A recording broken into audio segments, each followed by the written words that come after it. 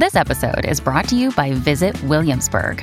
In Williamsburg, Virginia, there's never too much of a good thing. Whether you're a foodie, a golfer, a history buff, a shopaholic, an outdoor enthusiast, or a thrill seeker, you'll find what you came for here and more. So ask yourself, what is it you want? Discover Williamsburg and plan your trip at visitwilliamsburg.com. Good morning.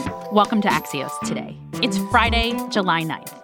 I'm Nyla Boodoo. Today, we end the week with Mike Allen talking politics, plus a swift exit from Afghanistan. But first, a reality check on rising gun violence is today's one big thing. There have been lots of headlines this year about the rise in gun violence, and some of that is true. More than 180 people were killed in shootings across the country just over the 4th of July holiday weekend. But we wanted to do a reality check on what's actually happening in the U.S. right now. And so we've asked Abene Clayton. She covers gun violence for The Guardian and is based in California to join us this morning. Hi, Abene. Hi. Can we start with the numbers? Is crime actually increasing? So when you think of crime like robberies, rape, carjackings, etc., those have been on a decline for the past couple of decades. But what we saw last June, when a lot of people marked this really high increase, it was in gun violence. You know, it was in violent crimes. It was in shootings, mostly concentrated in the areas where folks have been struggling with this issue for years. In small cities and big cities, in red states and blue states, shootings have increased. But again, they're largely concentrated in lower income communities of color. What are experts saying about why this is happening? So there are a lot of explanations. We're never going to know for sure until we have the benefit of a few years of hindsight, and we don't have that because it's still going on. So what I hear from a lot of criminologists is the stress of the pandemic, the economic downturn, this pressure cooker that COVID-19 has caused in people's families and communities has led people to a breaking point. You know, these criminologists will also point to really high gun sales. In California, there's been record handgun sales. There's been thousands of FBI background checks for guns, and that number has continued to rise since the beginning of the pandemic in 2020.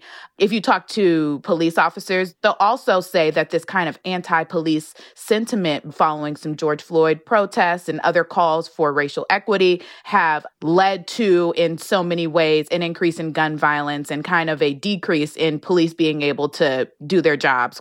But when you talk to community organizers and people who are on the front lines of gun violence prevention, they'll tell you that once the pandemic hit, they couldn't have the in-person relationships that made their work so successful.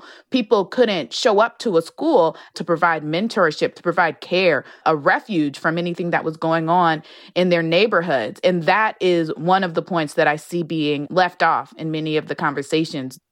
We have heard politicians say that crime is happening because of calls to defund the police or to reform police departments. What do criminologists say about that? Criminologists have said that that is very unlikely to be the case. There are so many places where there were calls to defund the police, these kind of promises to slash budgets by half that really haven't come to fruition. And even in that in-between time, shootings were still increased while police still had as many resources as they did before the pandemic. So criminologists are still kind of mulling it over, but most are leaning toward that not being the case. But again, we don't have the benefit of hindsight because folks are still being shot at really increased rates right now.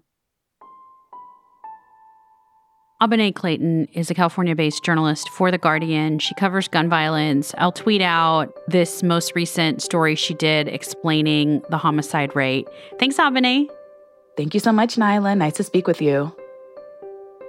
In 15 seconds, Mike Allen joins me to talk about how a new Republican primary for the Senate in Ohio is representative of a national political conversation for Republicans.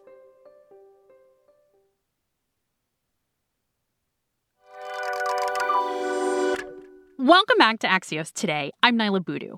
Best-selling author J.D. Vance was campaigning this week in Ohio, where he's running for senator. And it was a big political topic, not just in Ohio, but here in Washington.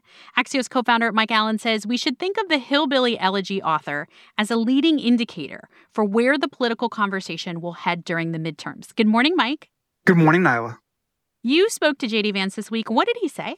Yeah, Nyla, his race gives us a real sneak peek at the political conversation we're going to be having in America through the midterms of 2022. So J.D. Vance, who's running for the Republican nomination for Senate in Ohio, so to replace Senator Rob Portman, and I asked him, what do voters ask you about? And the topics that he brought up encapsulate our political conversation. So the culture wars, big tech, economic populism, and under that comes jobs going to China, comes immigration, comes inflation, comes gas prices. This one Ohio race is going to tell you a ton about the Republican Party dynamics and, as a result of that, like the big congressional dynamics. And what do you think this race tells us about President Trump and his hold on the Republican Party? Nyla, as you know, there's been a lot of controversy about President Trump and J.D. Vance. So J.D. Vance was against Trump in 2016, very vocally so, tweeted against him. In 2020, he was very for him, and now he's completely embracing the Make America Great Again crowd. Molly Ball from Time Magazine did an interview with J.D. Vance, asked him about Trump, and he said, well, he's the leader of these people. If I want to be a leader of them, I need to, and this was the phrase he used, suck it up and support him. Axios co-founder Mike Allen. Thanks, Mike. Nyla, have the best weekend. Earlier this week on the podcast, we talked about the sudden withdrawal of U.S. troops from Afghanistan. Yesterday, President Biden said the entire mission will end on August 31st, weeks ahead of his original schedule. Biden went on to say that it's up to the Afghan people to decide their future. That sentiment was echoed by one of our listeners. After our segment on Monday, Jonathan sent us his voice memo. He's a Marine who served in Afghanistan and now lives in Virginia. When I see what's going on there, it's very frustrating. I've lost fellow Marines there. As an institution, we've given blood, sweat, tears. But after 20 years, at some point, we have to move on. The Afghan National Army has been given more training than almost any other foreign military I can think of at this point. I hear story after story in the mainstream news about Afghani citizens fearing that the Taliban are going to return to power. If this is the case, they have to fight for their own rights to live how they want. It's time to leave. You can always send me your thoughts on the show or any feedback by texting me. My number is 202-918-4893. Before we go, last night, 11 students competed in the final round of the National Scripps Spelling Bee. Here was the winning word. Murraya. Murraya. That is correct. Congratulations to the winner, 8th grader Zyla Avantgarde from Harvey, Louisiana, who's the first African-American winner in the bee's 93-year-old history. And by the way, Murraya is a type of tree.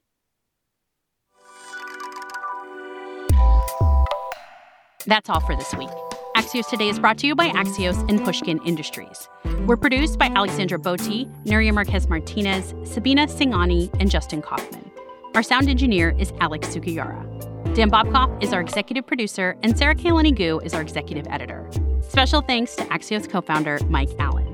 At Pushkin, our executive producers are Lital Malad and Jacob Weisberg. I'm Nyla Boodoo. Thanks for listening, and have a great weekend.